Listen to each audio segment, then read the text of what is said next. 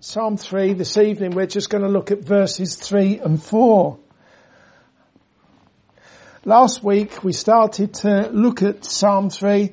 We saw that King David had fled from Absalom, his son, who had declared himself to be the king of Israel, having stolen the hearts of all the people. Do you remember? He would intercept them as they went to David for judgment in legal matters.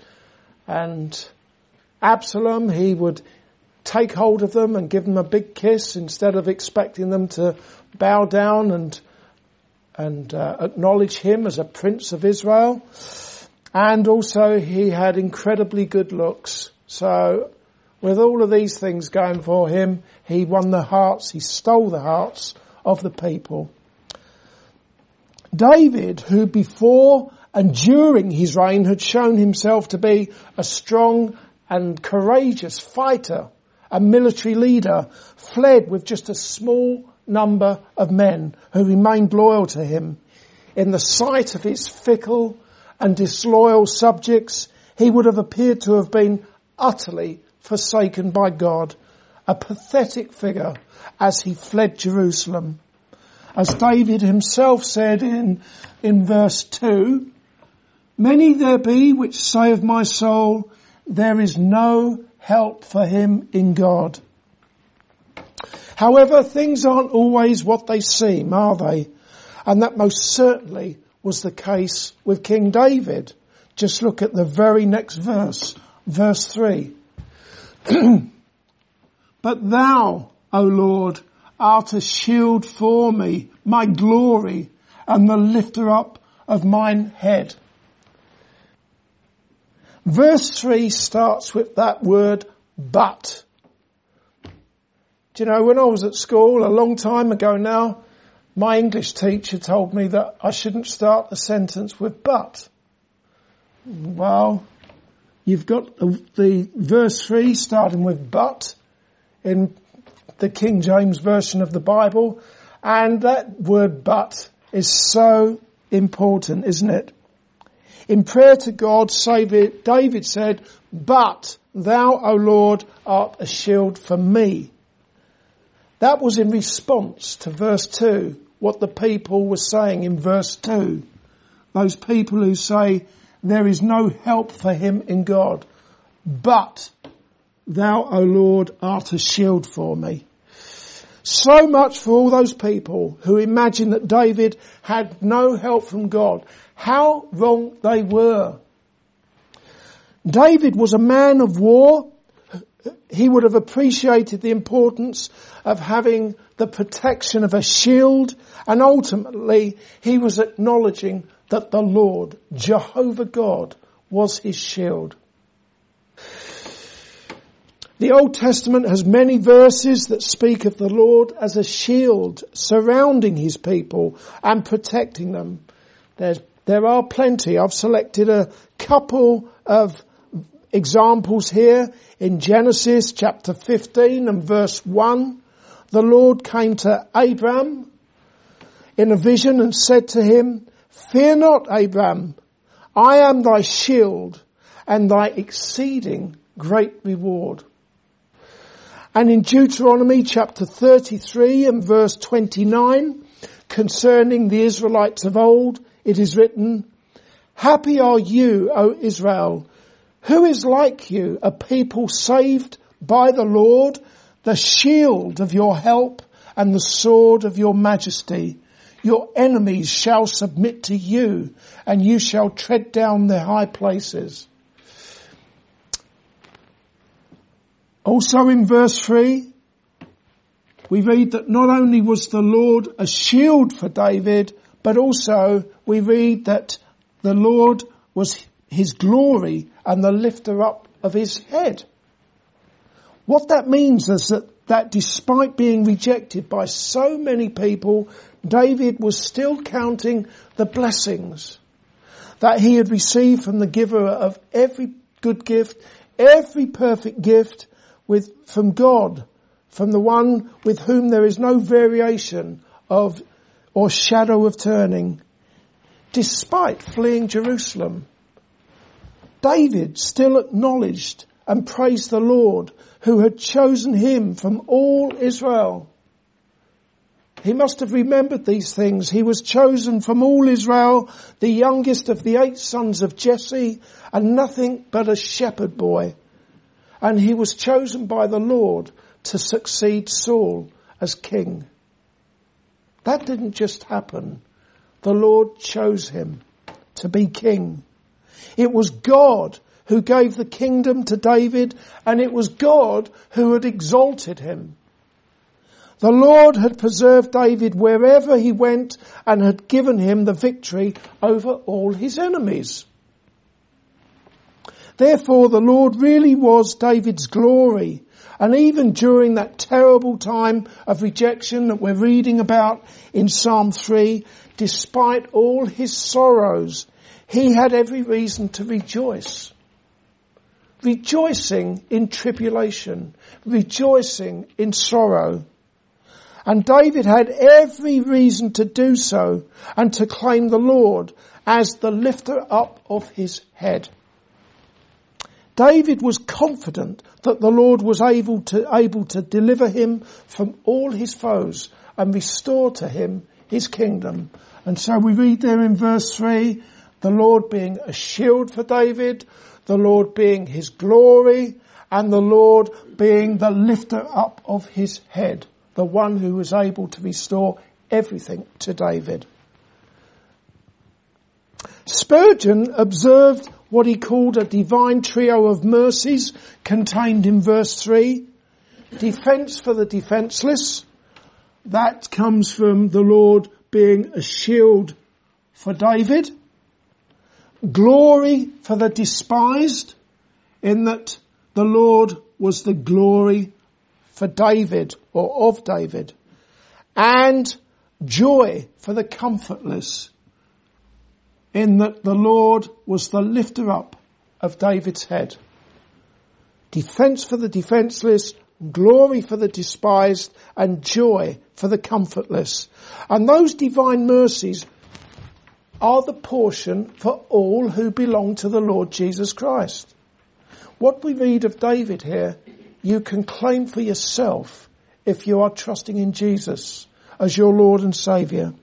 For example, with regards to the Lord being a defence for the defenceless, the Bible commentators speak with one voice. I know it says certainly it says in my version here in verse 3, but thou art, O Lord, art a shield for me.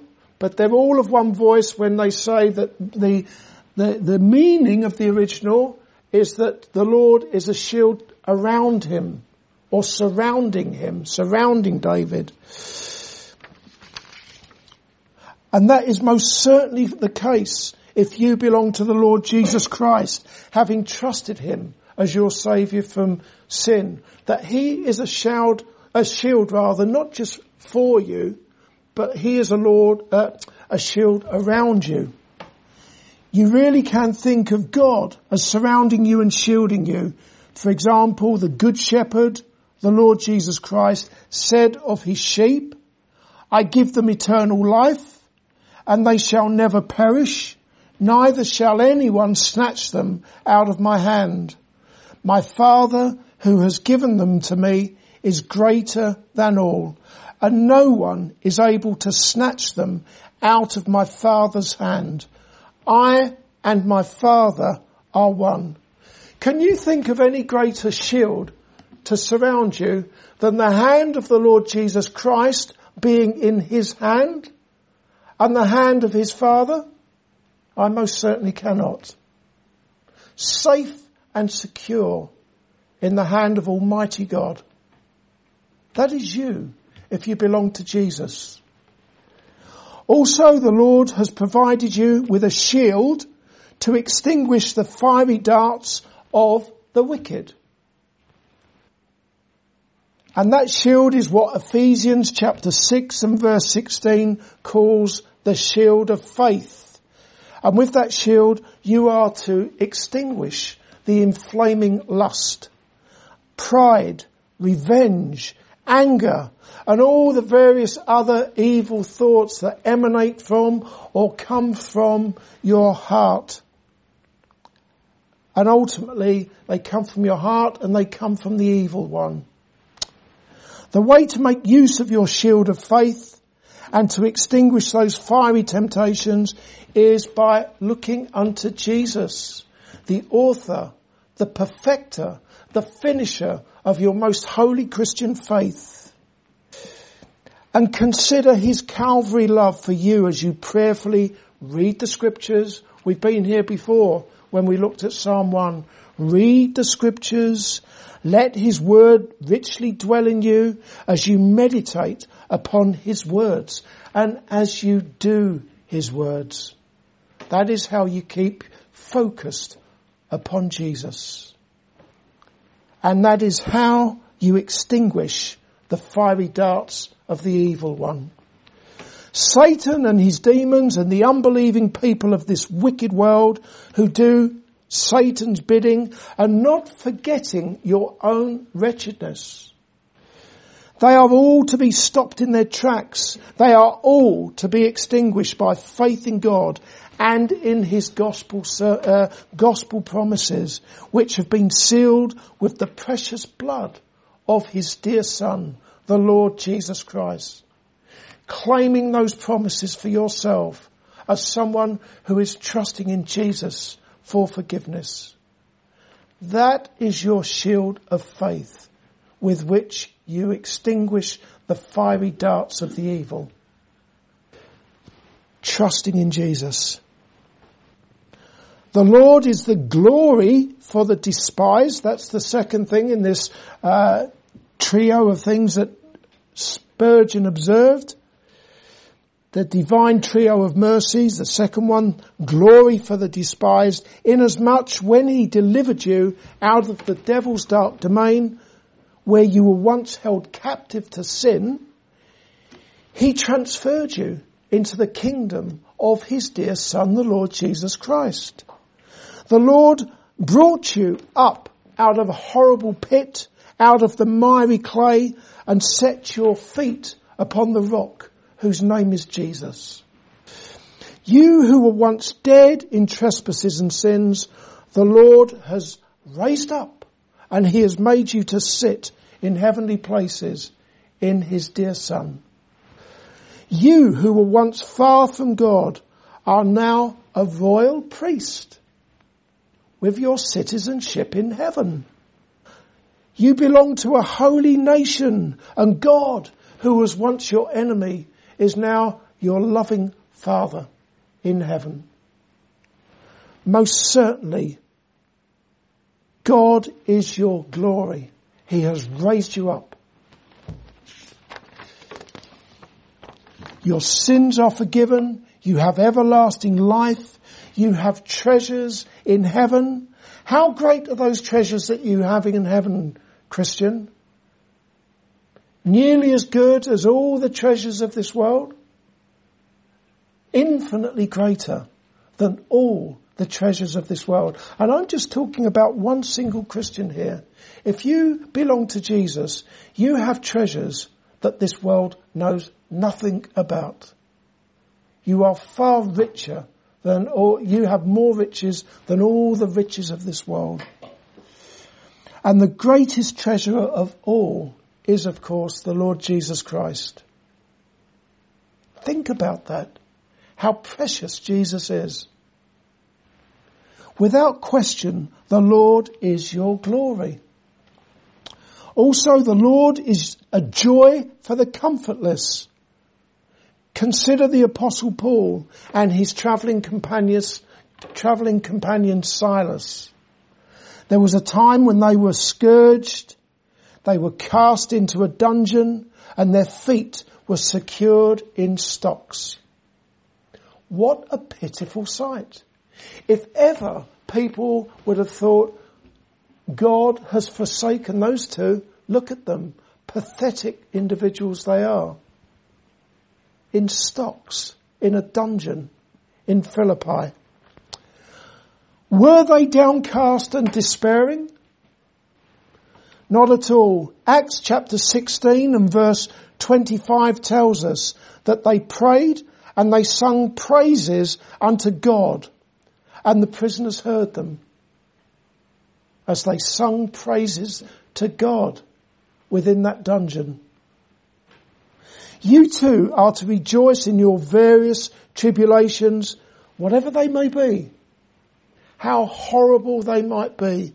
Rejoice and sing God's praises. And during those times when you suffer the reproach of Christ, rejoice and be exceeding glad. Jesus, who for the joy that was set before him endured the cross, he gives you his joy. And because it is a joy of divine origin, it is a joy that will endure even in the most terrible times of tribulation. Let's have a look at verse 4. I cried unto the Lord with my voice, and he heard me out of his holy hill. This verse is about a prayer of David, but it was not a silent prayer. David cried unto the Lord with his voice. It was an audible cry to God. I'm sure I'm not the only one who prays silently, without voice at certain times and in various places as I commit to the Lord the various challenging situations that I find myself in. Maybe when I'm talking to someone, even as I'm talking to that person, I'm silently praying to God for wisdom. Or else I'm praying that God would deliver me from the jaws of the lion or from the fiery furnace when I'm in a difficult situation. It's not always quite so dramatic.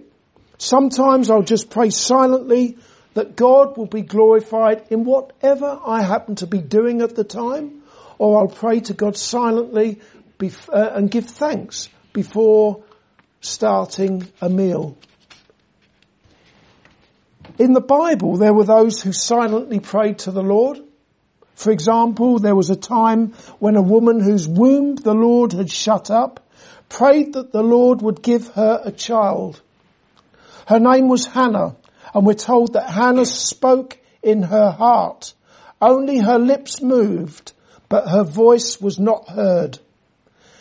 Even though her prayer was silent, the Lord heard her prayer, and the Lord gave her a man-child, according to her prayer to him. Another one was Nehemiah.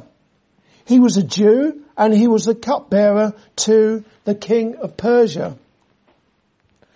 It's worth turning with me to the book of Nehemiah. This is really quite an interesting one, if you can find it. The book of Nehemiah. And just the first chapter. If you do look for it, it's just back a few, not so many pages. I'll read it anyway. Sorry, chapter 2. I'm just going to read a few verses from chapter 2. As I say, Nehemiah, he was cupbearer for King Artaxerxes, the king of Persia. The Persians, it was their empire at the time. Chapter 2, verse 1. And it came to pass in the month Nisan, in the 20th year of Artaxerxes, the king, that wine was before him, and I took up the wine and gave it unto the king. Nehemiah speaking, of course. Now I had not been before time sad in his presence. Wherefore the king said unto me, Why is thy countenance sad, seeing thou art not sick? This is nothing else but sorrow of heart. Then I was very sore afraid, and said unto the king, Let the king live forever. Why should not my countenance be sad, when the city, the place of my father's sepulchres, lieth waste, and the gates thereof are consumed with fire? Then the king said unto me, For what dost thou make request? So I prayed to the God of heaven, and I said unto the king, If it please the king, and if thy servant have found favour in thy sight, that thou wouldest send me unto Judah, unto the city of my father's sepulchres, that I may build it. Let's just look at verse 4 there. The king said to Nehemiah, For what dost thou make request? Then we read, So I prayed to the God of heaven, verse 5, and I said unto the king. How long do you think that prayer lasted? A split second? Literally, maybe a second at the most. The king had just asked him a question. The king was waiting for an answer. And yet in that split second, Nehemiah prayed to the Lord. He opened his heart to God. And God heard his prayer. And Nehemiah became the governor in Jerusalem. And he oversaw the rebuilding of Jerusalem. A split second prayer. And that reminds me, I've said it before, a split second prayer of mine years ago when I was working in the most terrible school in the whole world in London. And I'd completely lost control of my class. And they were doing everything but swinging from the lights, throwing chairs across the classroom. It was like a battleground. And I felt myself slowly having a break. Well, not slowly. I felt myself having a breakdown. And I just turned my back to the class and I prayed a split second prayer. Long enough to say, Lord, help me. And that class fell silent. No one knew I prayed. And I was desperate. And at least for the rest of that lesson, there was silence. Peace was restored. And I have no doubt that the Lord heard and answered my silent prayer. Clearly, the Lord does not need to hear our voices when we pray. In fact, he knows what is weighing heavy in our hearts and on our minds even before we utter the first word. Even so, there are times when you pray out loud, such as at prayer meetings, and it's pretty obvious why we pray out loud at prayer meetings. It's because they are prayer meetings. When someone prays, that person needs to pray so that others can hear. And then that prayer becomes their prayer. And at the end of the prayer, everybody says amen. It makes sense, doesn't it? One prays and it becomes the prayer of everyone who comes to the prayer meeting. So that's a time when we pray out loud. And that is a legitimate time to pray out loud. Furthermore, as we see here in our Psalm 3 and verse 4, there are times when the prayer reaches heaven as an audible cry. Not just a loud prayer, but an audible cry. It's as if your anguish is so great that you just want your prayer to be heard as it reaches heaven. You want your prayer to be heard above all the other prayers that are being prayed in the world. Because as you see it, your prayer is so much more important because of what you're going through at the time. And you pray with that cry to heaven. The most notable example of an audible cry to God is the Lord Jesus Christ, who according to Hebrews chapter 5 and verse 7, in the days of his flesh, when he had offered up prayers and supplications with strong crying and tears unto him that was able to save him from death, and was heard in that he feared. The Greek word that is translated fear in Hebrews chapter 5 and verse 7, that word fear only appears twice in the New Testament. And it describes a reverent submission to God's will. That just about sums up everything Jesus did. when he was in the world, doesn't it? When you study the Gospels, you reach that conclusion pretty quickly that everything that Jesus did, he did with a reverent submission to his Father. It was the food of the Lord Jesus Christ to do the will of his heavenly Father. Not long before the incarnate Son of God was nailed to a wooden cross, where he would suffer above and beyond anything that we can ever imagine, Jesus prayed, "O my Father, if it is possible, let this cup pass from me. Nevertheless, not as I will, but as you will." The cup containing the collective sins of all whom he came to save did not pass from Jesus. Let me just read that prayer of Jesus again. "O my Father, if it is possible, let this cup pass from me. Nevertheless, not as I will, but as you will."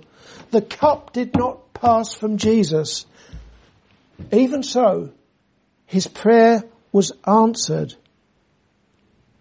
His prayer was heard in that he feared. He had that reverent submission to God. His strong crying and tears were answered in that God's will was accomplished. Nevertheless, not as I will, but as you will. And it was God's will. It pleased the Lord to bruise him and to lay upon him the iniquity of those he came to save. Your sin was laid upon Jesus at the cross if you belong to him.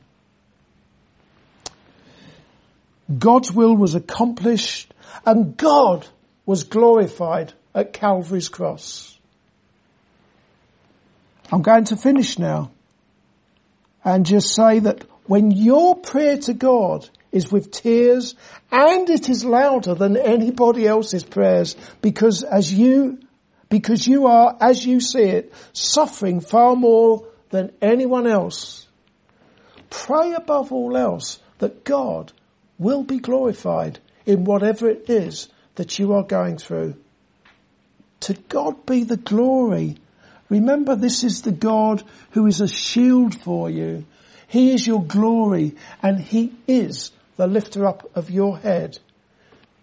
If you belong to Jesus, having trusted in him as the one who laid down his life at Calvary's cross. Amen.